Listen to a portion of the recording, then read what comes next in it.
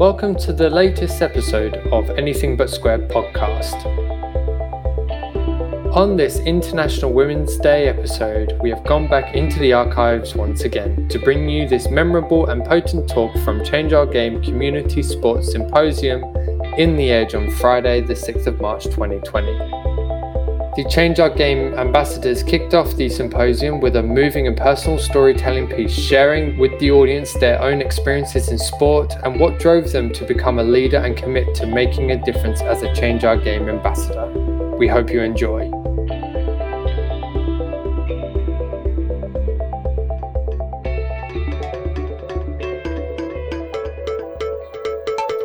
Good morning, Wominjeka, kia ora. I'd like to start by acknowledging the traditional owners of the land that we're meeting on today, pay my respects to their elders, past, present and emerging, and to any First Nation peoples in the room today. We're going to start today's presentation, which is a big focus on community sport and recreation and how that can drive participation and leadership for women and girls in sport, with a wonderful compilation of many of our Change Our Game ambassadors. They're going to speak about their stories in their words and share with you some of their experiences. And I just want to warn you that there's some content in here that may be discussed around postnatal depression, suicide, because many of the women in these positions have lived lives like many of us, which have been challenging and ultimately very inspirational. So please join me in welcoming the Change Our Game ambassadors.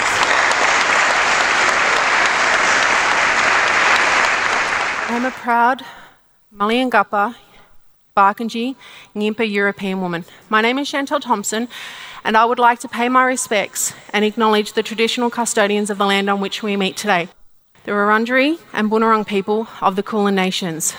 I thank them for their custodianship.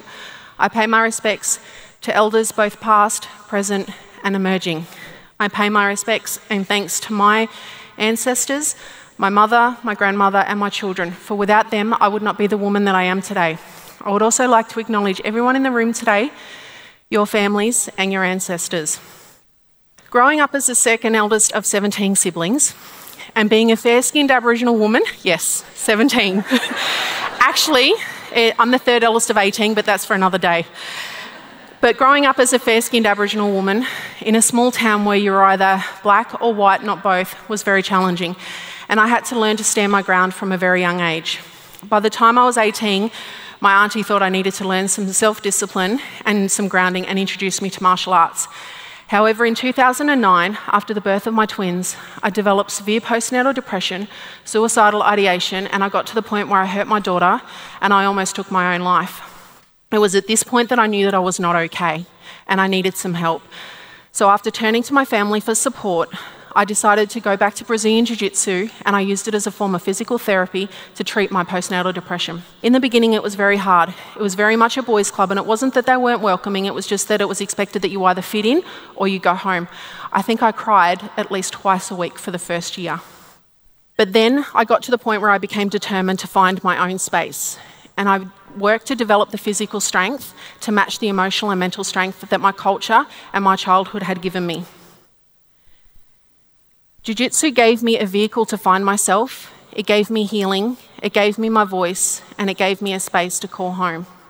Now I'm a 3-time world champion in Brazilian Jiu-Jitsu, Oceania Wrestling Champion, and 2019 NAIDOC Sportsperson of the Year.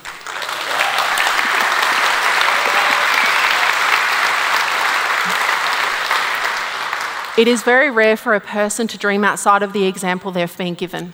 However, I refuse to be defined by my circumstances and I created my own story, and I've now given permission for others to do the same.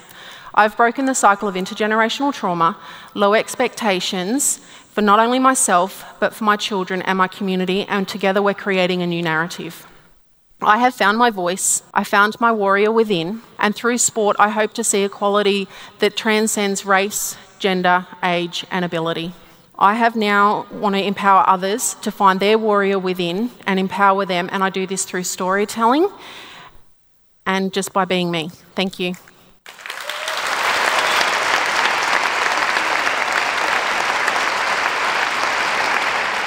When I was a kid and I switched on the TV, I didn't see women playing football.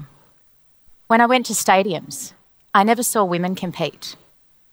Even when I went down to my local playing field, I didn't see women kicking balls around or taking up space. When I looked up, the women that I could see weren't doing things that I wanted to do. They didn't have the job or the life that I was interested in having. Making the decision to play football, the world game, just like my brother, meant that I was different. I was doing something that wasn't accepted. I spent 10 years of my life, from the age of 7 to 17, as the token girl in a league full of only boys in Perth's Premier League. And what a time it was. In some ways, I felt really special. I felt like I'd broken through. I was unique being the only girl. But it was also pretty tough. I felt persistently judged. I felt that by being involved, I was making life so much harder for everybody else around me. But you know what? When I think about what the toughest part of that time was, what I actually remember was a smell. The smell of the team change rooms, the boys' change rooms. You see, deciding to play football meant spending what felt like a lifetime in some pretty stinky boys' toilets. It's where we prepared for matches. It's where the banter happened. It's where the team tactics were talked through. You know, those change rooms, they were kind of like an inner sanctum. You have to feel welcome in that inner sanctum if you're going to be at your best. I didn't feel welcome. I didn't belong, but I parked myself in there anyway. I had to if I was going to be part of the team. Those change rooms, they're not unlike other inner sanctums that I've encountered throughout the course of my career. Whenever I've felt different, at a boardroom table, in an important meeting, sometimes I feel like I did when I was in those change rooms, like I don't belong. And with that feeling, I'm reminded of that smell, those dank, dark urinals. It's a strange visceral reaction. It's a stench that wafts over me. And with that stench comes that feeling deep at that bottom of my gut. It's a familiar and really unsettling feeling. They don't want me here. They don't think I belong. They're just waiting for me to prove what they already think. Girls can't play. Girls shouldn't be here. It's an exhausting feeling, but more than that, it's not an easy place from which to succeed. If we're going to change the game, if we're going to create a different future for that next generation of little girls switching on their TV and trying to figure out where they belong in the world, what's in our systems, what's in our structures, what's in our culture that needs to change so that little girls throughout their lives genuinely belong and so that they genuinely have every opportunity to succeed.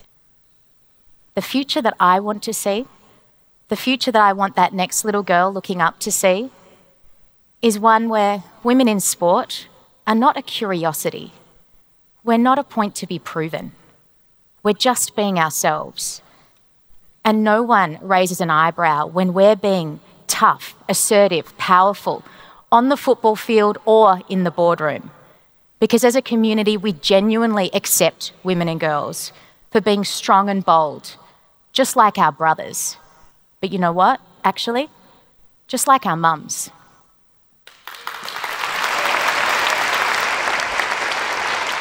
My journey in sport started many years ago when I worked for Life Beyond Australia, and I had several roles before I found my way into Melbourne Victory.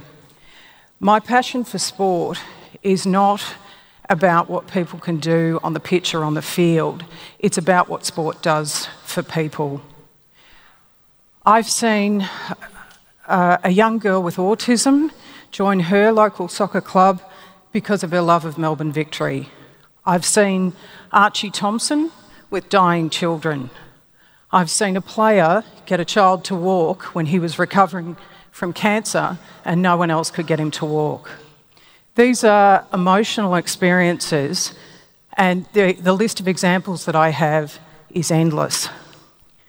I'm a big believer in volunteering, and there's no doubt that my voluntary roles helped me in my work at Melbourne Victory. It also meant that I hired Gulshan Koja, who was a W League player. She didn't get her job for that reason. She got it because she put her hand up to volunteer time and time again.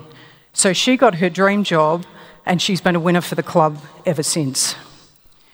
After 2 years of very hard work, I was absolutely delighted when the state government announced $10 million in funding for the Melbourne Victory Women's and Youth Academy. That level of investment sends a very loud message that women's sport is important, and I can't wait to see that facility built. That was a career highlight for me, but I'm not done yet. My experiences in sport led me into my new role as the CEO of Crime Stoppers, where I help the community in a different capacity and where I often talk about the importance of sport in crime prevention. I've seen for many years men administer sport, and I've seen what the men get and I've seen what the women get. Even in community sport, young girls have been missing out. I have a son and a daughter, and it would never occur to me to ask either one to go outside to get changed. But that's what's been happening in sport, as Tel pointed out, for many years. I absolutely want to see women succeed, and I relish any opportunity I get to promote women and to encourage leadership for women, because I've often been the one woman in the room of 100 men. I want to see women step up into leadership roles, and I really want to see men give women the space and the opportunity to do that.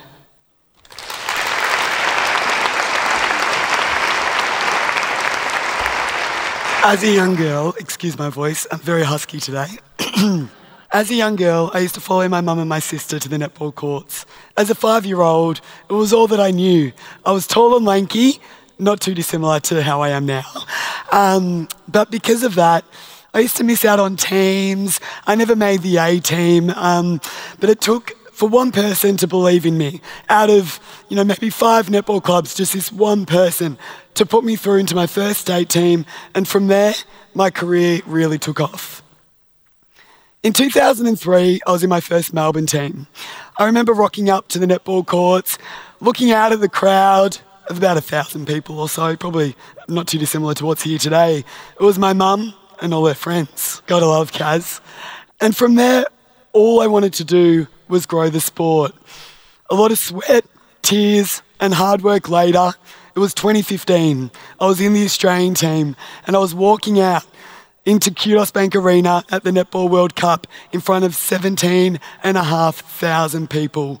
It was the biggest crowd netball had ever had, and I was a part of it.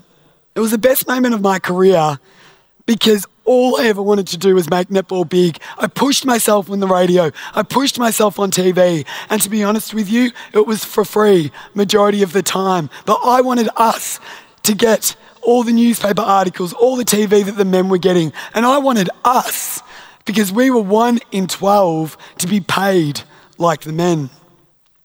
Not everyone is as confident as me. I get that. I'm quite confident. But confidence comes from experience. I wasn't always confident, but you've got to push yourself outside your comfort zone. It doesn't feel nice, but I tell you what, it's worth it. And if we really want to change our game, then I'm asking each and every one of you to stand up and take your place as a woman in the Australian sporting landscape. It's scary, but you've got this, and all of us, we've got you.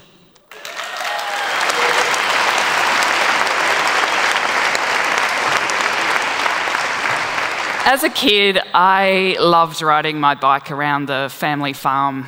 I remember when my mum went on the Great Victorian Bike Ride, and I couldn't wait until I was old enough to join her. As a family, we would go to the Warragul Track Cycling Carnival every year, where I just thought it was a men's sport. When I first saw a woman competing, I remember running down the track and peering over the fence to get a closer look. I started cycling seriously as an adult when there were still very few women. I would train with the local men at 8 a.m. on a Sunday morning in a big bunch covering the country roads because that was the only option. I quickly realised I had to be fit enough and tough enough to hang with the men. If you got dropped, it was a long ride home alone. Ask me how I know. There was no space to help newcomers into the sport, to let people progress at their own pace and to enjoy the ride along the way. Since then, the sport of cycling has changed, and I'm proud to have been part of this change. In 2010, I joined the board of Cycling Victoria when only 11% of our members were women. When I left in 2016, the membership share was 18%. It doesn't sound like much, but the change was significant. I found once you got more women involved, it made it much easier to get other women involved and to challenge traditional attitudes. There's not a lot of money in sports like cycling, and there's even fewer dollars if you're a woman. So to drive change, you need to have a lot of passion. I found change is hard and slow, and advocating for change can burn you out. Ask me how I know. I soon realised you needed to ignite the passion of the next generation so they can continue pushing for growth and change. Sport doesn't belong to any particular group of people. It belongs to all of us. And as owners of sport, it is up to all of us to change it for the better, to light the candle of passion for the next generation, and to help everyone come along and enjoy the ride.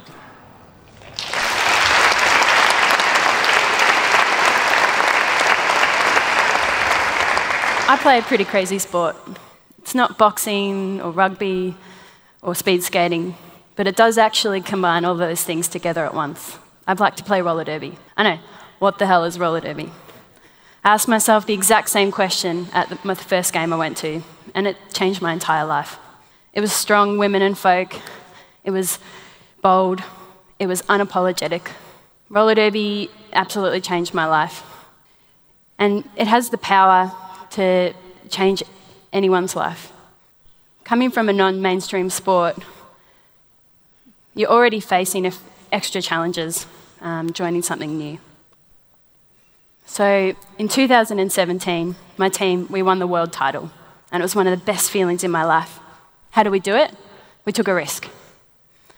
We created something new, we did something that no one had ever seen before, and we created strategies that were completely unheard of. It's hard to try something new, to step out of the comfort zone, to stand back up when people are literally mowing you down. But we did, and it was the best feeling of my life. Sport quickly became a vehicle for change for me. It was the first place I felt comfortable to be gay. It was where I saw people of different body shapes and sizes, and it was where I saw trans and gender diverse athletes celebrated at all levels. Sport really does have the power to create the new normal, and it was here that I felt comfortable to be my true, authentic self.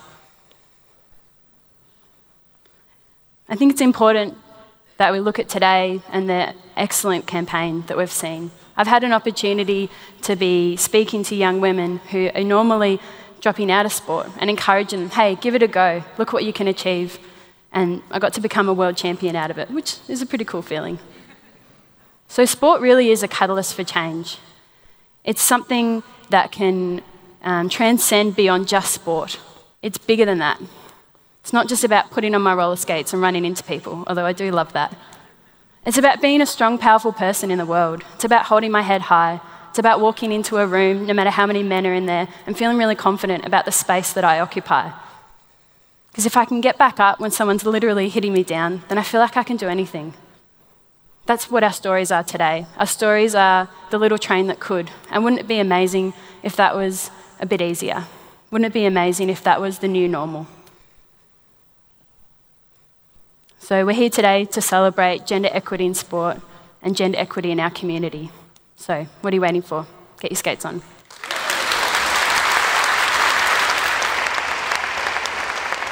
I'm here today to represent netball, but I believe it is the greatest sport in the world. I'm sorry if that offends anyone in the room, but I'm just so lucky that I had that passion as a young girl at an early age. I grew up in country Victoria, a little place called Camperdown, and I just played every sport, but netball just was in my heart. And I remember I was in grade 5 and sitting at school, and we had this famous netballer come down. And she spoke to us about playing on TV, travelling the world. And I went home to Mum and Dad and I said, I'm going to do that. From that moment, my career in netball was really just hard work. I was a battler. I played at 5 different clubs, anyone that would take me. I played for 12 years, believe it or not. But I remember there'd be years that I wouldn't get the cut, I wouldn't get in. To the point where I would even ring a coach and say, look, can I just train? Can you put me on the management? Because I just need to get in there and push myself to be at the level to compete. From there, I took so much from being an elite netballer. I studied, became a teacher. But the thing that really stood out to me was, what about the girls that are a little bit like me, that don't quite make it, that kind of just do it for the love? And I thought, what did I really need when I was young? And throughout my netball, the last time I got delisted, I came home to Mum and she said to me, Sarah, what's your strengths? And then what are you passionate about? And go and attack it with the same energy and effort that you put into being an elite athlete. And my prep teacher, believe it or not, was in the room and she just said, Sarah, you're just great with kids. And I do. I love connecting with adolescent girls and young girls and encouraging them to get active. So I came up with the idea of NetFit. And NetFit started as a netball gym class. I thought, how can we create a lifestyle brand in the highest participated sport that we have in the country? Let's make it fun. Let's not make it you get cut. Let's not make it that you're not good enough. You don't look this way, you don't look that way. And today, NetFit is now an online platform. It's an app and we're in 24 different countries with like-minded girls all over the world training together, supporting each other with this sense of belonging to somewhere. They all go off, they all play their own games, they all have their challenges, but there's a band of elite netballers that are part of that leadership team on there. And our mission is to pass on all the great learnings that we've learnt, the highs and the lows, and we talk about being authentic and sharing the highs and the lows of what it's really like. And when Kim Green and so Kim helped me create this next digital phase. And she said, Says, there's so many people on YouTube. There's so many girls talking to the camera, makeup tutorials, and that's fantastic. But how can we be a presence to drive participation, to try to remind that girl that it's okay to fail, and it's actually okay to fail 5 times in a row? So getting on TikTok, being a presence on Instagram, talking to the consumer that we all try to change mindset is where my heart and my passion is. I'm really proud to be a part of Change Our Game because my way of changing our game is to create a community where people feel safe, people feel accepted, and I'll be doing it for the rest of my life. Thank you.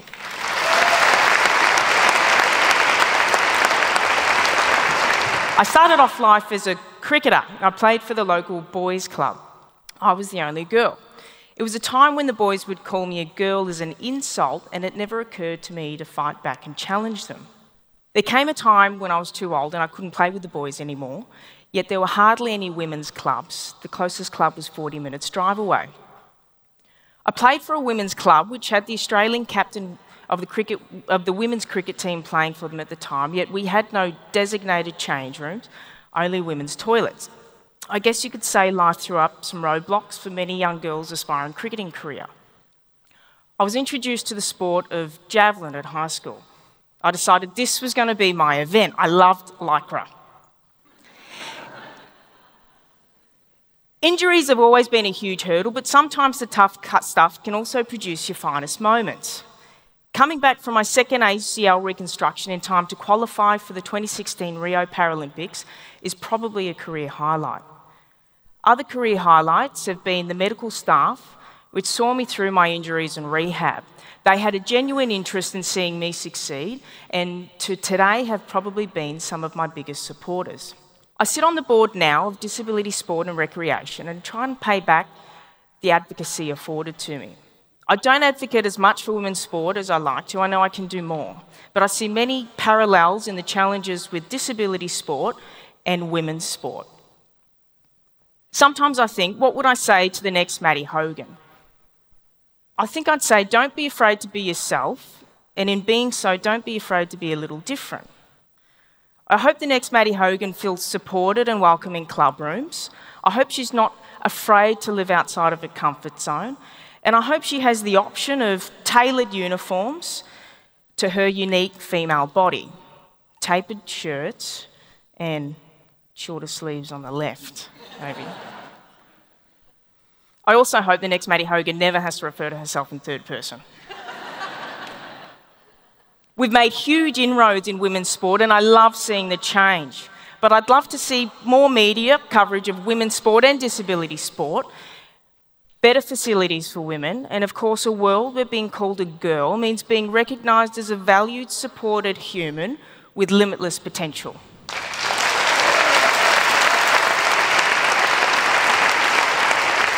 Just a game. It's a useful mantra when your job is composure amid chaos. But the reality is, footy has never been just a game to me. As a kid from South Australia's Yorke Peninsula, I was never far from a footy field. I used to wander the outskirts of the ground with the older kids, Dad in the centre, Mum on the netball courts. I'd have a Cornish pasty in one hand and a bunch of Milkos from the canteen in my pocket. In those days, the standard uniform for goal umpires was an oversized white coat and an even bigger moustache. After shifting to Brisbane, I marvelled at the unstoppable Darren Jarman kicking a bagful for the Crows on TV. And I watched the rising Brisbane Bears star Michael Voss in awe from the Gabba stands. I was there when Katrina Presley, the first woman to umpire in the AFL, took her place behind the goals. I didn't think twice when asked to wave the flags for the boys' teams in high school. The following year, umpiring was the perfect part-time job to complement my studies in clarinet at the Queensland Conservatorium. Both vocations require dexterous index fingers. As a 17-year-old footy fanatic, being a girl was beside the point. 5 years later, when I was contracted to the AFL, being a girl was becoming the point. I moved to Melbourne, the heartland of football, home of the MCG, a cauldron of passionate supporters. I thought they'd eat me alive. I had visions of standing in front of the Collingwood cheer squad, being showered with verbal abuse. But to be honest with you, this hasn't really been the case. Scrutiny has its advantages. Umpires used to be derided as white maggots, but I've been subject to shouts of, "Love your work, you go girl," from Aboriginal women across the fence when umpiring in Alice Springs. I've blushed when approached at the grocer's by an excited father whose daughters play for a new girls' team. And I swelled with pride the day a member of the Collingwood cheer squad gave me the ultimate spray when they said, "Chelsea, you're doing a great job, love." In 2012, I was the first woman to umpire a grand final. The lead up to that game was nuts. It attracted a lot of attention. I really had to focus on finding a balance between recognising the moment and doing the job that needed to be done. Over the years, footy has come to mean so much more to me than having the best seat in the house and rubbing shoulders with heroes of the game. The pressures to prove myself and fit in have taught me lifelong lessons. The roadblocks that remain for women in my sport are cultural things. They're the difference between surviving and thriving. For example, bringing a woman into a role and expecting her to behave like a man simply isn't realistic, not if we want change. Change demands a culture shift that values the flexibility of thinking differently. Then, maybe one day, meat pies and yelling "ball" for holding decisions will be as ingrained as a tradition of women with whistles. Thank you.